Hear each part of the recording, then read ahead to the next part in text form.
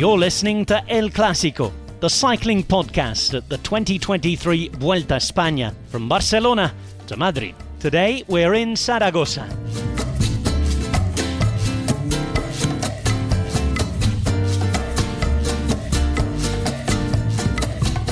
You are indeed listening to El Clásico. My name is Daniel Freeber and I'm the host of this episode. And I am in Zaragoza, the capital of Aragon, and frequently described as the city of the celebrated late 18th and early 19th century painter Francisco de Goya. Despite the fact that he was born 44 kilometres from here, a ruse that Ryanair would embrace centuries later to lure tourists to tiny provincial airports in the vague vicinity of major cities. In his teens, Goya travelled to Italy to immerse himself in that country's glorious artistic heritage, according to some sources travelling to Rome with a gang of bullfighters and soon finding work as a street acrobat, then an aide to a Russian diplomat. He also apparently became infatuated with a nun whom he planned to abduct from her convent. Inspired by all of this, tonight's guest is another émigré who undertook a similarly, shall we say, formative voyage to Italy and has since led an equally colourful life. It's El Baron, the Great Dane, Brian Nygaard. Goedemiddag. Brian, have you ever been a street acrobat or abducted a nun? Let me just quickly think about that. No, I haven't. I was just browsing through the formative wilder years, But no, none of those things occurred. But Brian, I did read that. I read that life story, that very colourful life story, and I did think of you. If I don't know if that's any comfort or slightly alarming. You have led a very colourful life. He's certainly a painter that I like a lot. So I'm thankful for that connection. Whenever I go to Madrid, those are some of the paintings I would seek out. But thank you. Brian, do you know much about Zaragoza? I was looking forward to visiting. This is one of Spain's biggest cities. I think it's the fifth or sixth biggest city in Spain. About 600,000 people live here. It's not a city I know very well. It's quite a grand city with some very splendid monuments. We didn't see many of them today. I was slightly disappointed that the finish line wasn't closer to some of the main sites in Zaragoza. At the moment, I'm in a crowded bar, as you may be able to hear, surrounded by some of the sort of early evening movida in Zaragoza, but we didn't get to see too much of it. Have you been here? Do you know it? Yeah, but only via the Vuelta. But I have to say, though, it always reminds me, and this is a recommendation to you and our dear listeners, there's a very fine book called The Manuscript Found in Zaragoza. Have you ever heard about that? Have you ever read it? Not familiar with it. Okay, so it's actually written by a Polish author and an account called Jan Potocki, but it's old Moorish ghost stories, all set in the Sierra Morena mountains in the 18th century Spain. And it's a fantastic series of ghost stories, adventure stories, a lot of them quite funny, quite quirky, a little bit goth. It's a fantastic book. I can highly recommend it, and it's also translated into English. Doesn't sound like suitable nighttime reading for the Vuelta España, though, Brian. I've got a job to do here. I don't want to be spooked before I go to bed. It is still certainly, there's also ghost stories, proper ghost stories. Would you believe I've got enough things to deal with. Speaking of ghosts of Vuelta's past, maybe in Zaragoza. One thing I did expect, Brian, or hoped about today's stage was that it might be very fast, because there's a precedent, isn't there? There are several precedents for certainly windy stages, and one extremely fast tailwind stage in the Vuelta a España in 2001 that finished in Zaragoza. Fastest Grand Tour stage of all time, 3 hours and 14 minutes to do 179 kilometres. 55.17 kilometres an hour, much faster than the fastest stage ever in the Giro. That was in 2020, Matera Brindisi. And the fastest stage in the Tour de France was way back in 1999. That was 50.36 kilometres an hour, won by Mario Cipollini. There wasn't much wind today, Brian. I should also say that stage of the Vuelta in 2001 was won by Igor González Galdeano, who was a kind of a GC rider. And I watched some of the tape of that day, and it was literally, if you imagine a peloton, a bunch being blown by a hurricane at their backs, it was a bit like that. And I don't think Igor González de Galdeano even intended to attack. He just sort of caught a favourable gust of wind and ended up winning the stage. But Brian, shall we find out exactly what did happen today, 22 years on from the stage we've just been talking about? El resumen de la etapa. The tale of the etapa. Brian, what happened today? Well, thank you, Daniel. I should be able to do the fastest ever tale of the etapa on this stage, so stage 12 from Ólvega to Zaragoza, 150.6 kilometers. A two-rider breakaway dominated the day by someone, I think, from Vuelta lovers, Jetse Bol, a fairly known figure because he was 1 year trailing very closely to the leader's jersey, and he was joined in his attack by Abel Balderstone. Is this the right pronunciation, Daniel? You would be the only one to know. I think it is the right pronunciation. If you are British, which is not. Balderstone, his dad was British. I'm going to endeavour in the next couple of days to find out exactly where his father was from. But Balderstone, as the Spaniards call him, is very much Spanish, or very much Catalan. In fact, he grew up in a place called Ullastrell, it's close to Barcelona, I believe, and spent all his life there. Our good friend and colleague Fran Reyes had a long conversation with Balderstone yesterday at the start, and told me subsequently that he doesn't even speak particularly great English. I'm sure it's perfectly fine, but I don't think he's bilingual. He's very much Spanish. If he does have a second language, it is probably Spanish. In fact, his first language may well be Catalan, but we'll maybe find out more about him in the coming days. I mean, if it wasn't for that interjection, this would have been the fastest one. Either way, nothing. But they built up a decent gap, but it was soon to diminish once the bigger teams started to gun their engines. A crash by 6 riders later in the stage was luckily no one, I think, got seriously hurt. With 45 kilometers, Balderstone struggled to hang on after Bol accelerated. He got dropped with 39 kilometers to go. Bol was then caught by the chasing peloton. It was a fairly straightforward run into Zaragoza once they crossed the bridge across the river at least. But what looked like a penalty shoot without a goalkeeper for Alpecin König turned into a kind of like a mad chase more than a sprint, because it looked like Caden Groves stepped out of his pedal and had to do his first sprint just to get back up. But by then, Molano had already been launched brilliantly by Oliveira and won his second ever Vuelta stage. It was actually at least as impressive that Caden Groves finished second, because he actually had to do a sprint just to get back up and then a sprint to try and win the stage. But there he was, very visibly annoyed by what had happened, but equally joy on the UAE team with Molano's win. Brian, there was one tiny change on general classification, not change of positions, but a change in the standings, wasn't there? Which tiny, but possibly significant, and we're going to hear about it in just a moment. Primož Roglič took 2 bonus seconds, unexpectedly. Just consulting the standings now, what did it do to the time gaps themselves as we go into this big weekend in France tomorrow? Yeah, massive one. So, I mean, he's obviously still in 5th. He's now 132 behind his teammate Kuss, with Remco Evenepoel being 109. So he edged a little bit closer to Evenepoel. Brian, we'll maybe talk about the thinking behind that move, if it can be considered a tactical move later, maybe once we've heard from Primož Roglič, which we will do in just a second. But before we do hear from some of the protagonists today, Brian, the move that, you mentioned Caden Groves there having an issue, chain jumping, it looked like. We're going to find out more about what exactly did happen to him in just a second.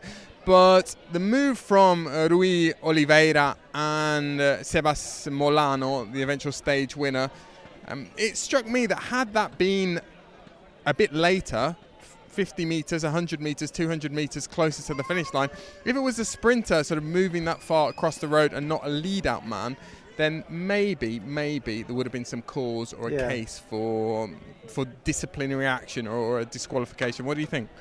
Well, it was a really wide road. I mean, there was one of the widest boulevard sprints you see in this world, apart from Madrid. And I think the fact that the other decapitated lead-out train was more towards the middle or the other side of the road, so I think they don't really disturb anyone majorly by doing that move. It's a pretty brilliant move, because it's a 3-man lead-out, or that ended up being just that one brilliant lead-out by Oliveira. But I didn't see anything that, I mean, normally they sanction quite oftentimes they sanction quite hard for those types of moves. But yeah, apparently not today. I don't think it was sanctionable either, to be honest. I mean, it's a bit like the argument in football that sometimes we see fouls happen in the penalty area that are overlooked and the same foul goes punished somewhere else on the field. Yeah. And similarly, I do get the feeling sometimes that there are moves in the middle of stages and, well, in this case, in the lead out, that if transposed to the sprint itself, we always talk about sprinters changing lanes, deviating in the sprint. It seems to me that commentators are a little bit more permissive when it comes to anything that happens before the last sort of 300, 400, 500 metres.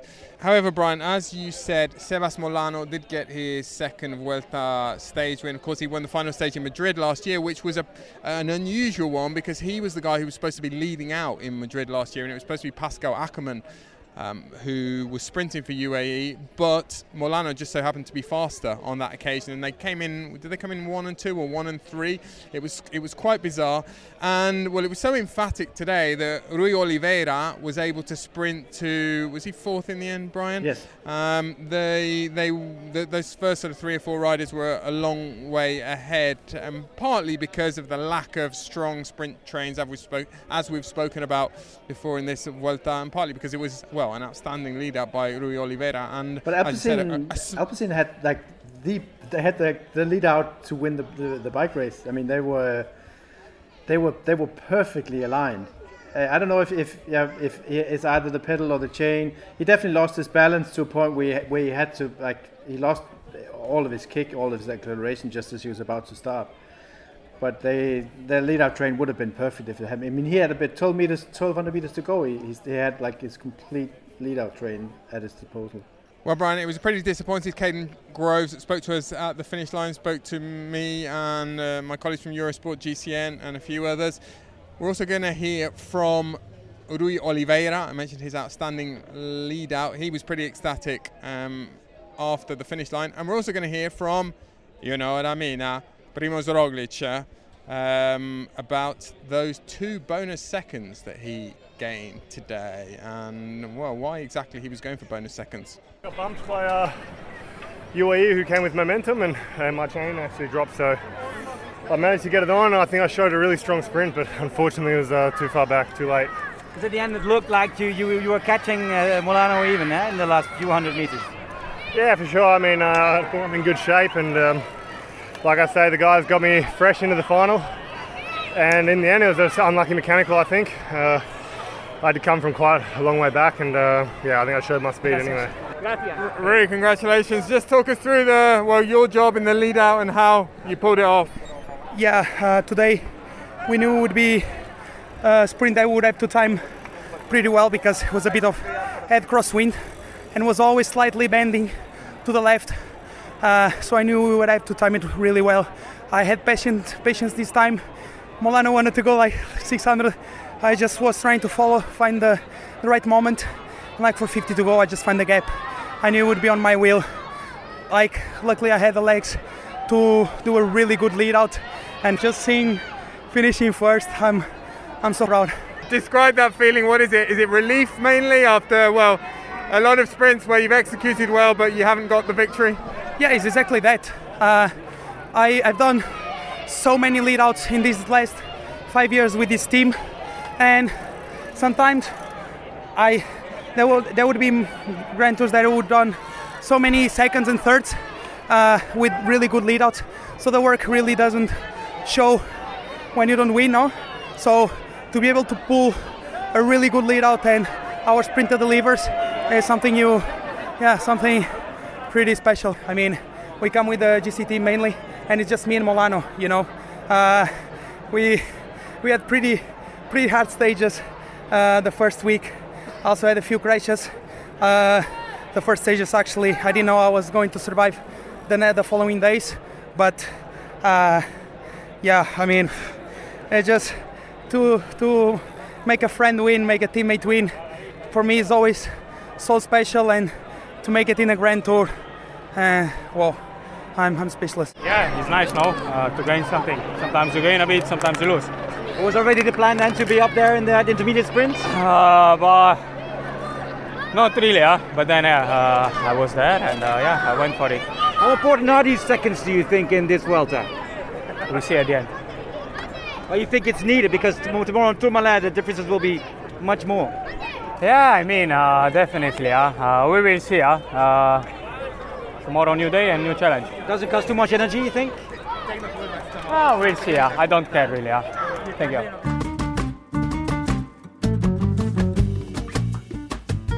Science in Sport is supporting the cycling podcast at the 2023 Vuelta España. Science in Sport, fueled by science. Well, Brian, we heard there from, a bleak as ever, Primož Roglič. I feel as though, I don't know, who were the publishers that used to bring out phrase books and, dictionaries? You still get those. The sort of tourist, Hugo, was it? Hugo phrase book? I feel as though someone should bring out a Roglicism. It should actually be you, Daniel, to be honest. This is like you could hire yourself. You could hire yourself for that. Does any of it mean anything? I'm not really sure. Not to him, it doesn't. No. Feels like you need sort of special glasses or special headphones. Yeah. Or remember those books when we were kids with dinosaurs and you had to put them further away and then all of a sudden there was a pattern that you hadn't seen up until then. Maybe there is a side to Roglič that's just will completely one day completely mystify everything and turns out to be... I'm sure someone somewhere out there is developing some kind of advanced AI 4D technology that will finally be able to translate Primož Roglic's thoughts into, the kind of language that we understand. We also heard there from Rui Oliveira. I said he was ecstatic, he was very proud. That was the first time that he had contributed, I believe, to a sprint win in a major tour. It's his fourth major tour, and always really nice to do an interview like that. Quite often we approach days like today as sort of routine days, transitional days, and I think, as we said earlier on in the Vuelta, there are always riders in the peloton for whom, and Brian, you'll have seen this many times working for teams, for whom it is potentially, it's career defining. We saw that with Jeffrey Soup in the last sprint finish. When you look at the start list at any Grand Tour, which you have done a million times, you'd be surprised how many riders are in that position, where they will go through major parts of the season, and even for people who follow the sport quite closely, you couldn't exactly put pinpoint the moment where they were extremely relevant and mission crucial for their team. But if you pull that, it's a bit like a bass player in a band. If you take them out of the mix, you immediately see that there's something missing. It's only the big super teams that can sometimes, if they lose a guy or two, they have strong enough riders to figure out what they need to do. Other teams don't. Even some of the bigger teams don't. Either it be a road captain or someone that can make sure that the sprinter gets positioned well, or someone that just has the horsepower. I mean, imagine if today had been a crosswind stage. If the wind was blowing a gale, you would probably see some of those. I mean, unfortunately, we didn't see it because there wasn't any TV coverage of it the other day. But then you'll see those types of riders. You really see why it makes so much sense for any team to rely on, because someone like Oliveira, this guy with a massive engine, and they want to be relevant. They want to be part of a victory, and that's really that's their job. I'm always quite sort of intrigued and in a way impressed by the way UAE have, they've stuck with some of their sprinters and they've continued to invest in the sprint team. We heard Oliveira say there that basically it's him and Molano at this Vuelta a España.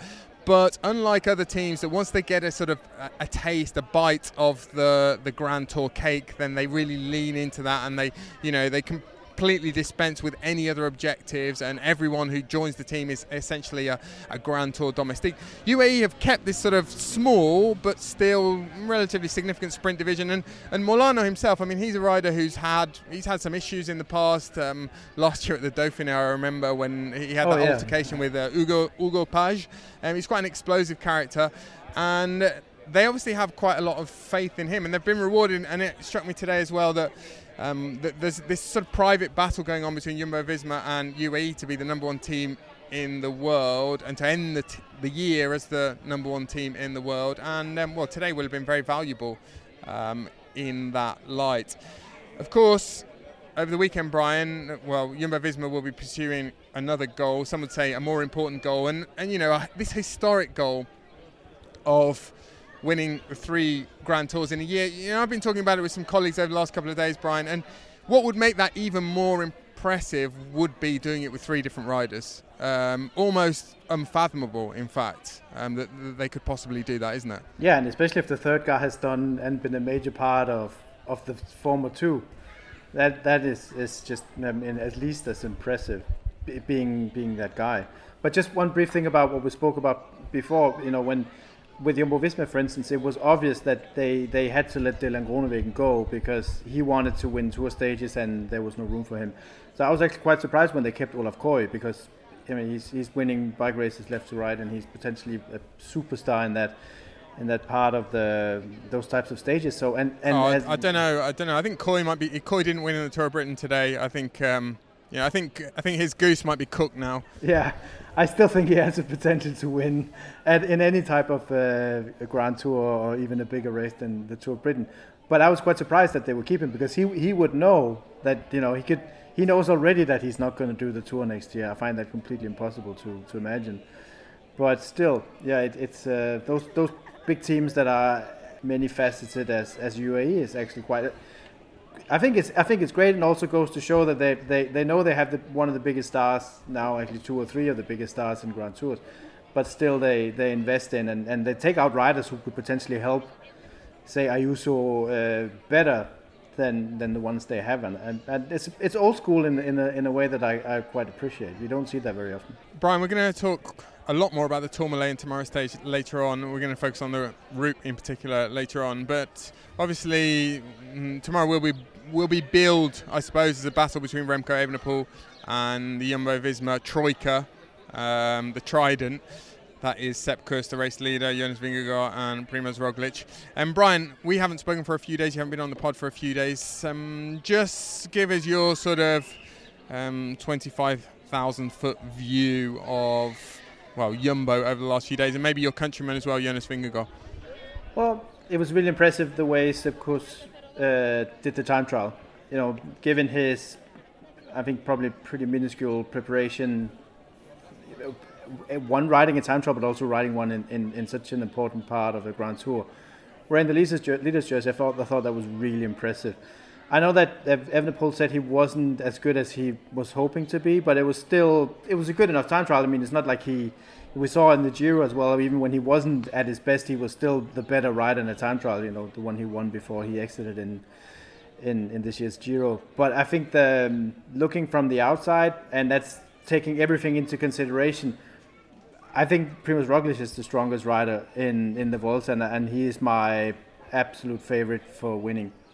It would take a different, but it would, and he's obviously not gonna ride aggressively to try and win the race because his teammate is in the leader's jersey. But I think there'll be so many attacks from Evenepoel. I think in the race will be extremely hard because of the pace that Jumbo-Visma will try and set, especially tomorrow. So I think that it'll be a 2-horse race against Roglic and Evenepoel. Interesting. Yeah. I mean, Brian, this morning at the start in particular, just talking casually to a lot of people about how they saw things. It seems to me that confidence is growing in Sepp Kuss as his own confidence is growing. But you and I speak about this a lot, and people are very trigger happy when it comes to sort of declaring Grand Tour GC battles over long before the fat lady has started to loosen her vocal cords, shall we say. And it seems to me that's the case at the moment. You know, we heard from Larry Warbass, the lucky Larry, the Motortown Maestro, yesterday, maybe trying to make amends for having suggested the previous day that Sepp Kuss wasn't going to keep the jersey in the time trial. But yesterday Larry said, a minute or just over a minute, it's a lot to lose just on, I don't know, a few attacks from Remco on explosive finishes. But you know, you look at Sepp Kuss's record in stage races. I think I mentioned it yesterday. He hasn't really done any stage races of any note in the last few years as the team leader. With any great success, he hasn't done many, full stop, as the leader. He hasn't won a stage race since 2018, and he is very green. I suppose as a Grand Tour leader, of course. I suppose on the flip side of the coin, he doesn't really have a lot of pressure, does he? And speaking to people in and around the team, they have talked about the fact that Sepp Kuss is a very relaxed individual anyway. He's a very selfless individual, as we've heard repeatedly over the last few days. But also, the team, or Sepp Kuss has fulfilled his objectives for the year. He's basically provided the assists for team leaders to win the Tour de France and the Giro d'Italia. And I'm sure if you'd asked him at the start of the year whether he thought he would do the Vuelta, he would have said no. So yeah, it's all been a bit of a bonus, hasn't it? Yeah, absolutely. But even taking that into consideration, I still think that they would really like him to win. You know, I don't think they have. Normally, wouldn't say, "Oh, would you prefer this guy or that guy?" But given his position and given how he's worked for the others, I think they would really like to see him win. But it's just with the remaining stages and everything. If you stack everything up against what can happen, you know, with his, I think experience is not as important because he's in a team with a wealth of experience, with riders with a wealth of experience, you know, sporting directors who know what to do. But I still think that internally they would like him to win. But the problem is though that they can't build a race where it suits him. They have to build a hard race that needs to be as hard as possible, or else it's too dangerous with someone like Evenepoel trailing so close behind. So it will eventually be the strongest rider from Jumbo-Visma, and I just see that as Roglic at the moment. And I know a minute is in modern cycling is a lot, but when you take into consideration what we still have to see in this race, it's not.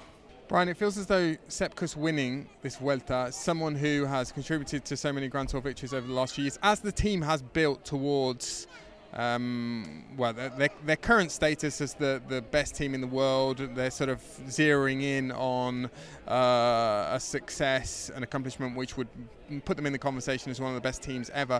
It feels as though Sepp Kuss winning the Vuelta a España would be a sort of apotheosis, a real kind of culmination, everything that the project has been about for a few years coming together.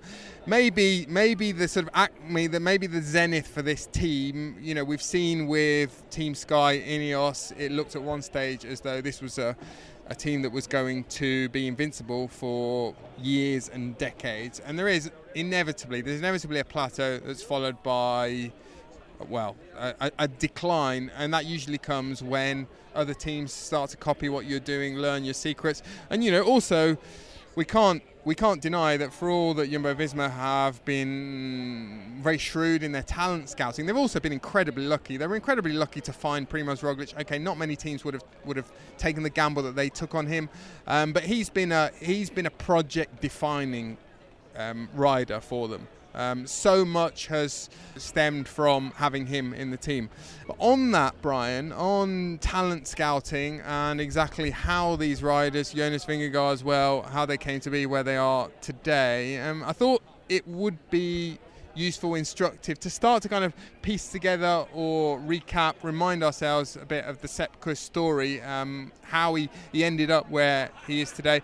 Of course, he started life as a cyclist, as a mountain biker. And in 2016 he was riding for a small team sponsored by Harley Davidson, of all people. Gateway Harley Davidson, they were called, a small domestic team in the United States. Sort of started turning heads when he won stage 2 of the Redlands Bicycle Classic on the famous in that race Oak Glen climb.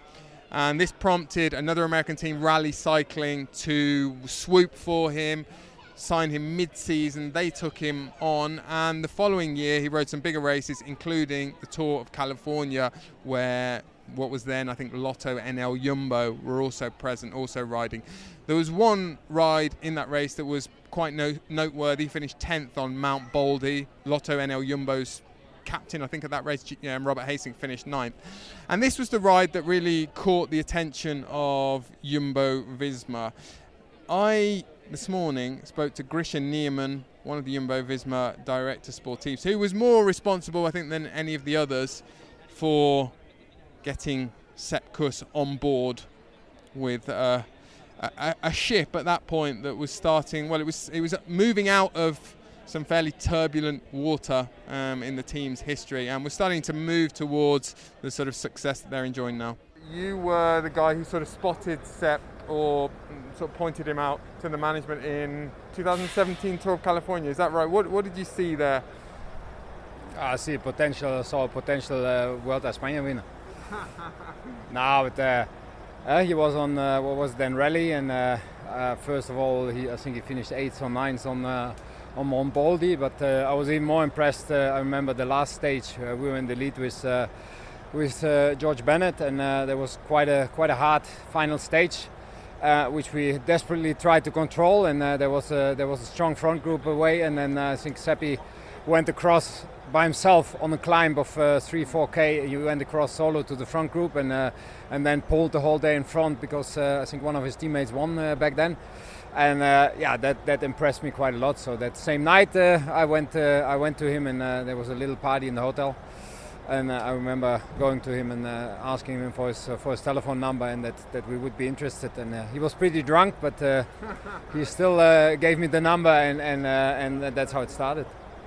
A lot of guys have come over from the States and they've struggled in Europe because the racing's so different, the roads are so wide there. Did you have those concerns, reservations about him? Yeah, he didn't have an easy time to start with. Like I think when he first came over in the winter, he gained quite a lot of weight, and he didn't have a good start of the season. He was really struggling, and I think it was then from that year's Tour of California in 2018 that we saw he's going better and better. Then he won, I think, that year already in, Colorado, Utah I won, I think. Afterwards, we took him to the Vuelta, where in hindsight, after a week, we thought, we should have sent him in the break because he would have won every mountain stage. And when we sent him in the break, he was the first one dropped because he was already after 10 days. He progressed little by little from there, and I think also his wife Noemi played a big part in that because he's half Spanish now, and I think he really feels at home in Andorra where he lives, and I think that's a big part of him really settling in Europe, and that's also a part of his success. And in that phase, Grisha, so 2017, when you were going to races as sports directors, was that part of your responsibility, your brief, to look out for young talent? Was the team particularly looking for climbers, 22, 21-year-olds at that time? No, but of course we're always looking for young talents, and back then it was still a little bit different. Like right now, of course, every junior already has a manager, and we do a lot of scouting via our development team. But back then I just came out of the development team ranks when I was with Rabobank development team as director. I mean, we also always did some scouting on the road, and that's also, for example, how we found Jonas. It's basically contacts with still like sport directors that I knew back from that time, and then we got into contact with Jonas and we signed him. I think it's developing a little bit into another direction, that right now if you want to really have a top rider, you almost have to sign him when he's a junior. But in 2017, 2018, I also did part of the scouting still before we had a development team, and I mean that's still the case, of course. When we see young riders, potentially good riders in the races, then I talk about that with Marijn and with Mathieu, and we get into the interest, and then we find out who's the manager, and we talk to them, or we talk to the rider in the first place. Like I think in our team at least, we look for the riders we want to have, and we are not waiting for offers from managers like, this rider is free, do you want to, are you interested? I think with us it works a little bit the other way around. And then last thing, Grisha, so it sounds as though it was a relatively easy negotiation. It's not like there were 10 teams who were trying to sign him, there was a manager who was conducting an auction. No, at that time Sepp already had a manager, but I think we were always in the lead. I actually don't know exactly if there were other teams also after him, or if he had more offers, but I think we did an ergo test, and that also showed really a lot of potential, and then we gave him a contract, and that's how it started. This is the smell of the leftover tuna fish sandwich you left in your lunchbox over the weekend in a wimpy trash bag. Wimpy, wimpy, wimpy! Blech! And this is the smell of that same sandwich in a Hefty Ultra Strong trash bag. Hefty, hefty, hefty! Ah, smell the difference? Hefty Ultra Strong has Arm & Hammer with continuous odor control, so no matter what's inside your trash, you can stay one step ahead of stinky. And for bigger jobs, try the superior strength of Hefty Large Black Bags.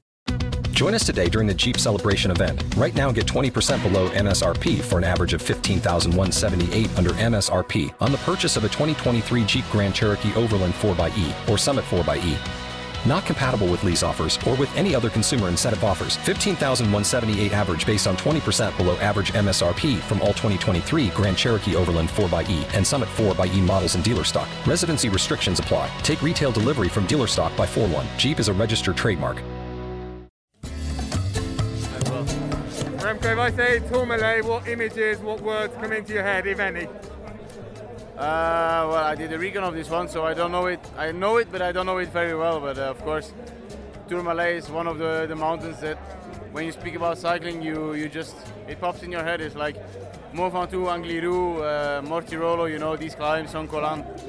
It's just one of those climbs that everybody knows. Are you interested in the history of it? Do you know much about the history of it? I don't know a lot about the history of it, actually. So. You and a lot of other riders.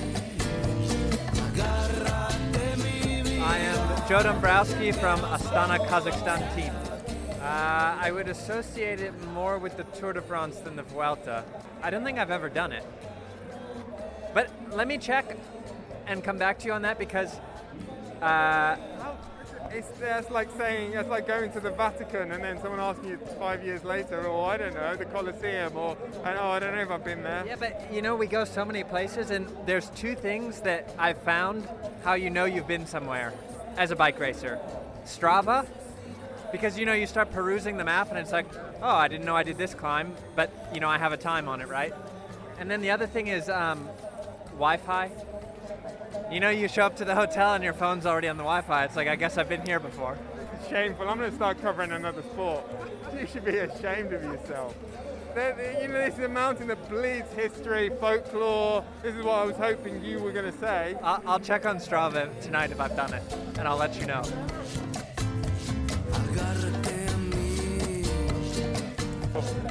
Lewis Askey, Group Armour FTG. Just wanted to ask you one thing. The Tourmalet. Any experiences with it? What comes? You're going to tell me, ask me about that? What comes into your head when I say Tourmalet? Well, luckily I've never done it before, so. I've asked about 20 people today, none of them have done it. Yeah, well, actually, I'm more scared. I mean, yeah, of course it's a brutal stage, but I think at the end of the day, it's so brutal that it's kind of, there's going to be a big group out that trying to push through together. It's probably like for us guys, there's not a lot we can do, and Personally, I predict that Jumbo are going to try and ride pretty hard on every single climb. So for us, it probably is quite a day of survival. I'm honestly more scared for this other one we've got coming up. What's it called now? Aringlu or something? Angliru. Yeah, this one, because I'm at the moment I'm reading. I'm going for a few different books, and one of the old ones was David Miller's one from quite a few years back. And he's talking about that at the moment, and then I found out we do that in this Vuelta, so yeah, I'm not so excited for that one.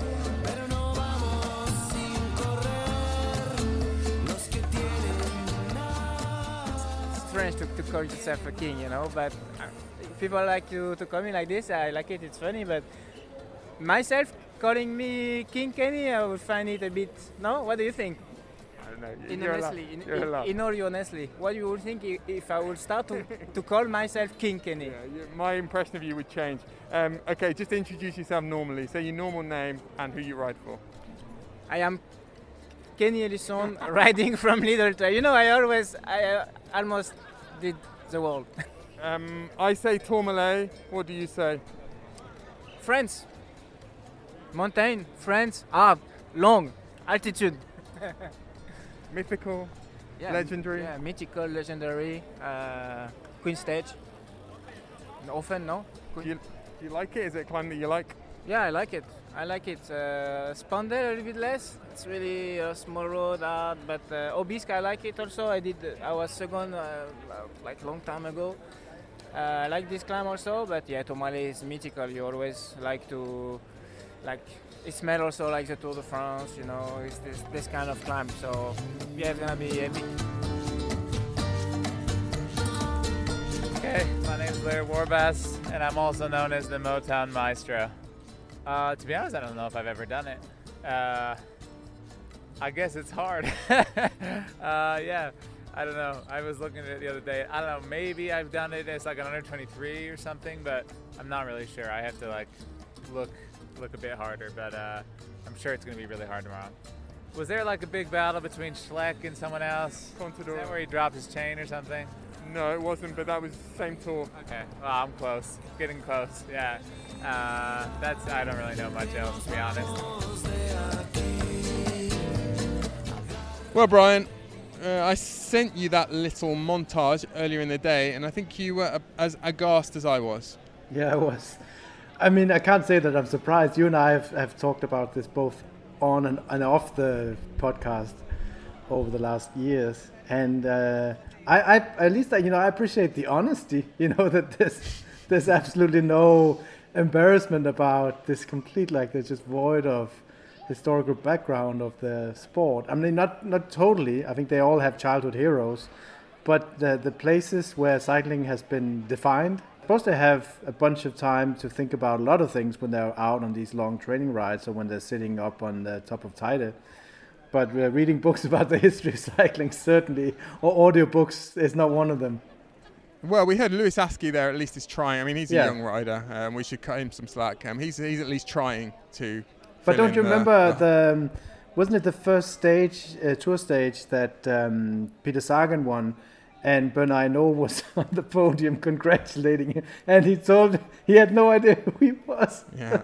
Poor Bernard Hinault. I mean, he's an absolute legend, even in for younger generations than ours. Brian, I'm sure Henri Desgranges listens to the cycling podcast every night in his grave, and I'm sure he's spinning. Or Eugène Christophe. Can you imagine them? The sort of among the forefathers of the Tour de France. You imagine them hearing that? Brian, on that note, maybe we should hear from someone who does know a bit more about the Tourmalet, i.e. you. Let's hear about tomorrow's stage, what we've got in store, shall we? La etapa de mañana, la cena de ayer. Tomorrow's stage, yesterday's food.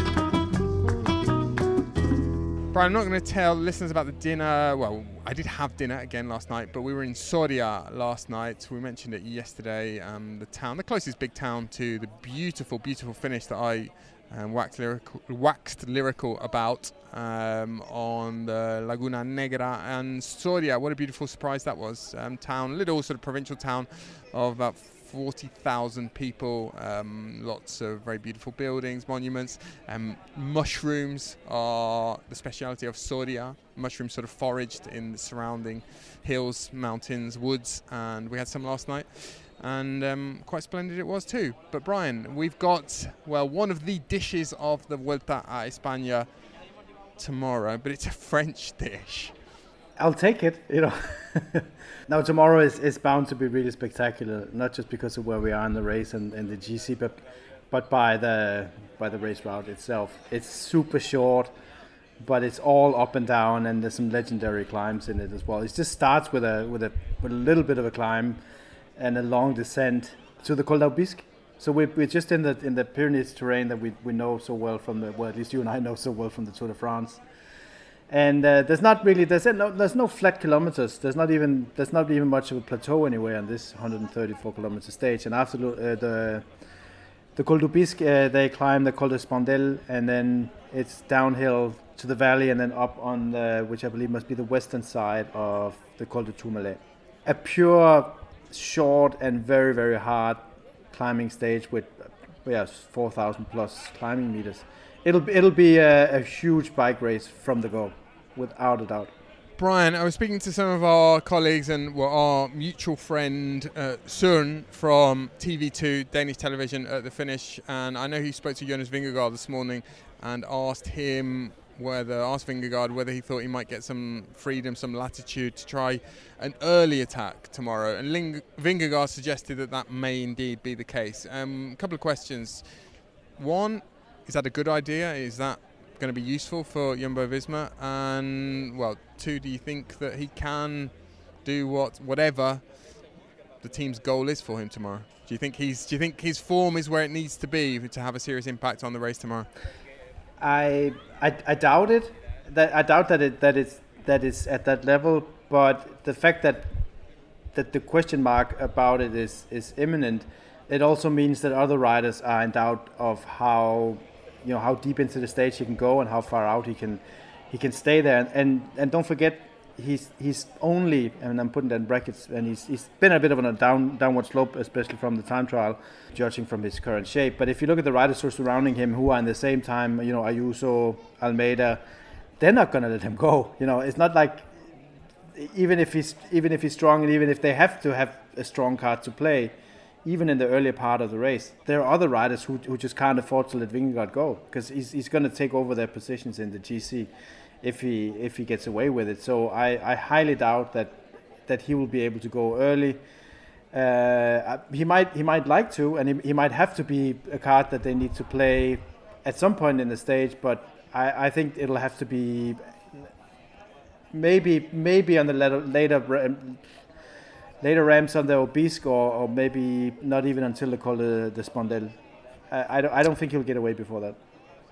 Yeah, I mean, it's all relative, isn't it? When people talk about early attacks... this is a 134-kilometer stage with all mountains. It can only be early, right?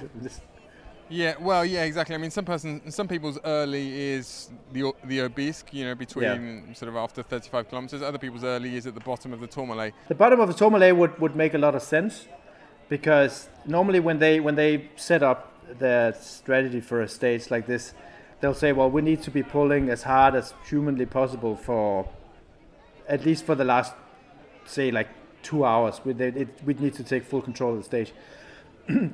Tomorrow is different because it's so short. And then when you think of it, with Kuss in the leader's jersey, with Roglic being potentially the guy who will have to take on Evenepoel, either on Sepp Kuss's behalf or to try and win the race himself, they'll have to use Vingegaard constructively, and that could either be like setting a nasty tempo, but I don't think that's enough to really put Evenepoel in danger or in problems. And so an early attack, early in the sense, either Spondel or at the bottom of the Tourmalet would make sense, because if they don't have anyone who can pull at a high level, an attack might be better, because then they actually play the card that he needs, that he can potentially be. Because if he gains a minute, someone will have to do something. Question, if somehow tomorrow, I don't know what would lead to this scenario, but say, I don't know, Remco Evenepoel attacks somewhere, and Primož Roglic is the only Jumbo-Visma rider, well, he's the only one out of Primož Roglic and Sepp Kuss who can follow Remco. What do you think the instructions to Jonas Vingegaard will be at that point? How early do Jumbo-Visma decide to cut their losses and decide that, well, this was a nice idea that Sepp Kuss was going to win the Vuelta a España, but the two best cars they have are Vingegaard and Roglic? Or do you think they're ready to risk the chance of having two riders up there in order to keep Sepp Kuss in contention? I don't think they'll have a choice when that situation arises in front of them. Because on the steeper parts of the climbs tomorrow, on the last part of the stage with so much climbing already in the legs, you don't really strategize that much anymore. And don't forget that they have a very strong team here, but they don't really have that many climbing domestiques who are able to fight for them, because usually that would be Sepp Kuss, so he's instrumental in that. So the only option would be, let's say, that if Kuss is in trouble and Evenepoel rides away with Roglic on his wheel, then they will have to try and see if Vingegaard can bridge that gap. But I find that once you're in trouble on a stage like tomorrow, how are you going to repair? How are you going to all of a sudden feel better? And that all of this is on the premises that Evenepoel will have a great day tomorrow, which I think he will, and I think he looks really good.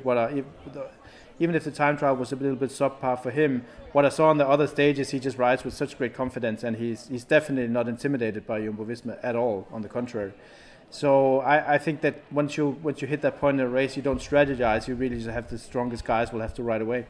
Just mentioning Remco, I'm not going to ask you how he's going to ride tomorrow. Well, you've already said you think he's going to have a good day tomorrow, and he'll certainly be in the fight. Just from a PR perspective, we've sort of done this before, since you have such a lot of experience as a PR man for teams. Just watching Remco over the last few days, I mean, I spoke to him again in the mix zone this morning, and it just seems that the guy loves to talk, and his answers are so rich, they're so detailed, and as a result, inevitably, there are going to be times where he either shares too much information or he shares information too maybe quickly, impulsively, in the wrong place, in the wrong context. But what have you made of what you've heard and seen of his sort of press conferences, interviews over the last week? I think it happened already at the Giro for me that I'm a convert. I'm flying the Remco flag all the way. He's grown on me immensely. I think what we saw at the Giro was a lot more, I wouldn't say mature, but just someone that's definitely has a little bit of a different mindset. And I think that includes how he moves around in the peloton and how he gets along with his colleagues from other teams. And I think he's a smart rider, actually. I think he's tactically quite astute for his age and his experience. I think he's very well spoken in English. My Flemish is not good enough to really see how good he is with the Belgian media, but they seem to take a lot of his time, so there must be something going on in those conversations. Yeah, he's impressed me. I really have to admit that I've really come to like him, because I mean, when you think of it, what he's up against here, with it, and I think he's also been able internally to motivate his team in a way where they perform, I think, they're punching above their weight collectively, and that takes a leader as well, and a leader that's not by fear but by sympathy. I think that's the best way to get it out of him, and I think that's what he does. He installs a lot of confidence in them, and he delivers. I think he's more. He would, if let's say if he was the strongest rider here by far, and he wouldn't have any real sort of worries in the last week, but he's not, right? He's definitely has other riders who and a team that's very intimidating. But how he goes on about that, I think it adds a lot of interesting stories to tell about his ability also mentally to take on those things. He's really impressed me. Incidentally, talking about Belgium and the Belgian journalists and Remco, they're going to have a lot of fun, or they're going to have some great content over the next few years, some great material, because Remco, as we said, is a fantastic speaker, loves to talk.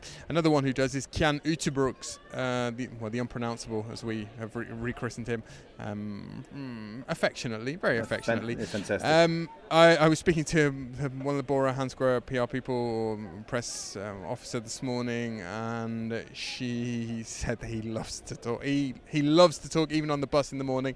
The hardest part of her day is to stop him talking. Yeah, we've certainly enjoyed our time with him in Vuelta starts. One thing I've noticed is that, how in the leading up to the Vuelta there was so much talk about Remco going to other teams, either going to Ineos or them fusioning with Lefebvre and all of that. And I mean, you're on the ground, and it's not like the Marca and AS, the two big Spanish sports papers, they're not shy of running with a little bit of gossip. But those stories have just completely evaporated.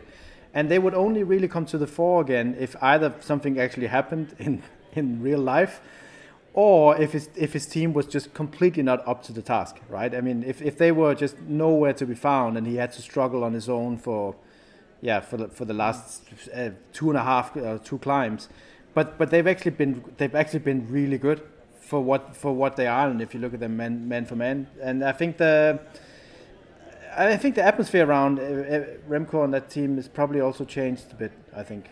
We're going to conclude with a prediction, if you will, just as the Italians say, pronostico secco, just a straight prediction, please, for tomorrow's stage. Okay, so I will say that Roglic will win, but he'll be trailing with Evenepoel on his wheel. He'll Roglicify Evenepoel, but he's not going to be able to take out seconds. but I do think that the jersey will go to Evenepoel. The Tourmalet is going to be Roglified for the first time. Maybe then the Gen Z representatives in the pro peloton will learn about the Tourmalet's legendary status in the sport. Brian, my prediction, I'm going to sort of be pragmatic, you could say Machiavellian, in order to Italian too, I guess. Well, in order to shoehorn in an interview, I'm going to predict that Hugh Carthy, I don't know how, but Hugh Carthy is going to win on the Tourmalet tomorrow. Hugh Carthy, he has a habit of winning on mythical summits. He's won on one at least, the Angliru in the Vuelta a España. He's 13th on general classification. It's had an interesting race so far, and I said we're going to shoehorn in an interview. I sort of teased this yesterday. I said that the meeting of the day today had been conducted yesterday, and it was a chat I had at the start in Lerma with Hugh Carthy. So we're going to play out with that. Hugh Carthy on his Vuelta, on some changes that he's seen in the sport over the last few years. Not on how he's going to win tomorrow, but, well, that is what's going to happen on the Tourmalet. Brian, it's been a pleasure as always. Likewise, Daniel. Thank you very much. El encuentro del día. The meeting of the day. I think got a bit better and feeling okay. I think a couple of stages before the last two uphill finishes weren't necessarily sort of my thing, but especially the one where the one before the rest day with the bit up and down and sprinty and stuff. But yeah, in general, feeling pretty good. Time trial went okay yesterday. It didn't feel amazing, but the result was okay. It's where I wanted to sort of be at a minimum, so I was happy with that. So yeah, see what happens this week. Can you talk a bit about your preparation for this race? Obviously now, you know, we hear a lot about guys spending a lot of time at altitude. Some haven't. Vingegaard hasn't. What was your month before the race like? To be honest, not great. I was Tour de Lan, had a crash with a concussion and injuries and stuff, so had a few days off the bike there, and then I had a bit of a stomach problem, and that meant I had to miss Burgos. So then coming here, it wasn't really ideal. It was a bit sort of not really sure what was going on, but yeah, I knew I was going to probably get better if my health was okay. I'd get better, but anyway, I don't like to dwell on that. It's sort of water under the bridge or a Grand Tour's time to sort of correct everything. So yeah, I was in one piece when I started. We did okay in the team time trial. We got that together on the night, and things went from there. So yeah, I think we started in a good place. Did okay to get that move on stage 5 or whatever it was. That was a bit of a, I would say lucky, but I was in the right place, and it turned out quite a nice little bonus to get back into the game. I'm pretty happy where I'm at. You look at the result, you look at the GC now, and to get into the top 10 is going to be extremely difficult with the riders ahead of me. But at the moment, I'm not going to give up trying. I think something's got to give up there as well. There's too many riders from the same team and stuff. So I think at some point, people are going to have to work for other people and maybe drop back. So. He was watching the video back from Laguna Negra last time, 2020. It seems a long time ago when you watch back. Do you sort of, and that was the first Grand Tour after COVID, or the first season after COVID. Do you sort of think there was a before and after? Do you feel that there was a bit of a quantum leap around about that time with COVID? No, I think it was brewing. I think when I turned professional, I think that was when everything started to get a bit more for younger riders. I'd say Bernal was probably the first riders to be those sensation. And then I can't remember who was next. Then Roglic was at this sensation that came. He was already professional. He'd already been there a few years, but it took him a while to find his feet. But yeah, I don't think there's been a big jump. I wouldn't say it was due to COVID or after that period. I don't know. I think all sports in general have got more professional over the years. Keep about 10 years, 20 years, 30 years. So I think cycling's got more professional.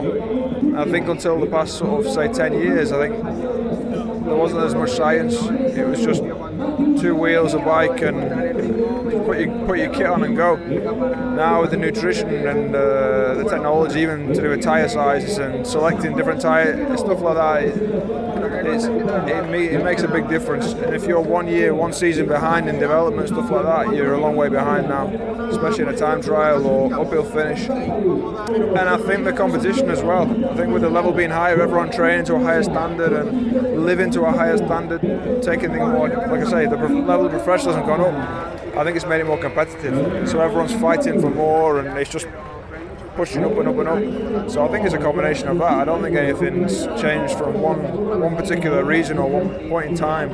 It feels like the awareness of what everyone else is doing, maybe you could call it paranoia sometimes, that's obviously increased with things like, going further back, social media and things. You must have this awareness that, so-and-so's at altitude, so-and-so's an altitude, that maybe raises the level as well. Yeah, you can see what everyone's doing, I think, to a degree, and some teams are more happy to share it than others, but yeah, everyone knows when everyone's in Tenerife or in Sierra Nevada. People have been doing that for decades. People were doing that 20 years ago, going to hotels, altitude and stuff, so I don't know. Maybe we're just in the moment now thinking everything's more professional. I think the difference now is the general level. The top riders are probably the same. They climb the same speeds and they pay the same attention to detail. But I think it's the riders at the back of the peloton that are taking it more seriously now, so the whole level's higher. Good as well. It's good to, in an era where everything's, to see these riders. I think there's going to be some legendary riders from my era. There's some eras in cycling where there's just one or two, but if I can finish my career and say I raced with 20 of those, that's a pretty nice era as well. A lot of champions.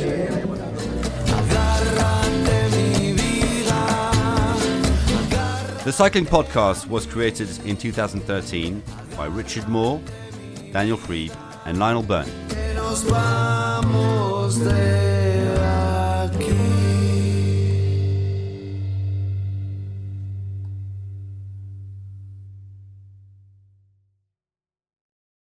This is the smell of the leftover tuna fish sandwich you left in your lunchbox over the weekend in a wimpy trash bag. Wimpy, wimpy, wimpy! Blech! And this is the smell of that same sandwich in a hefty, ultra-strong trash bag. Hefty, hefty, hefty! Ah, smell the difference? Hefty Ultra Strong has Arm & Hammer with continuous odor control, so no matter what's inside your trash, you can stay one step ahead of stinky. And for bigger jobs, try the superior strength of Hefty Large Black Bags. If you own a vehicle with less than 200,000 miles and have an auto warranty about to expire or no warranty coverage at all, listen up. CarShield has a low-cost month-to-month vehicle protection plan that covers more parts than ever. Visit carshield.com/audio to find out how you could pay almost nothing for covered auto repairs. Drivers who activate this vehicle protection today will also receive free roadside assistance, free towing, and car rental options at no additional cost. Get your free quote today at carshield.com/audio. That's carshield.com/audio.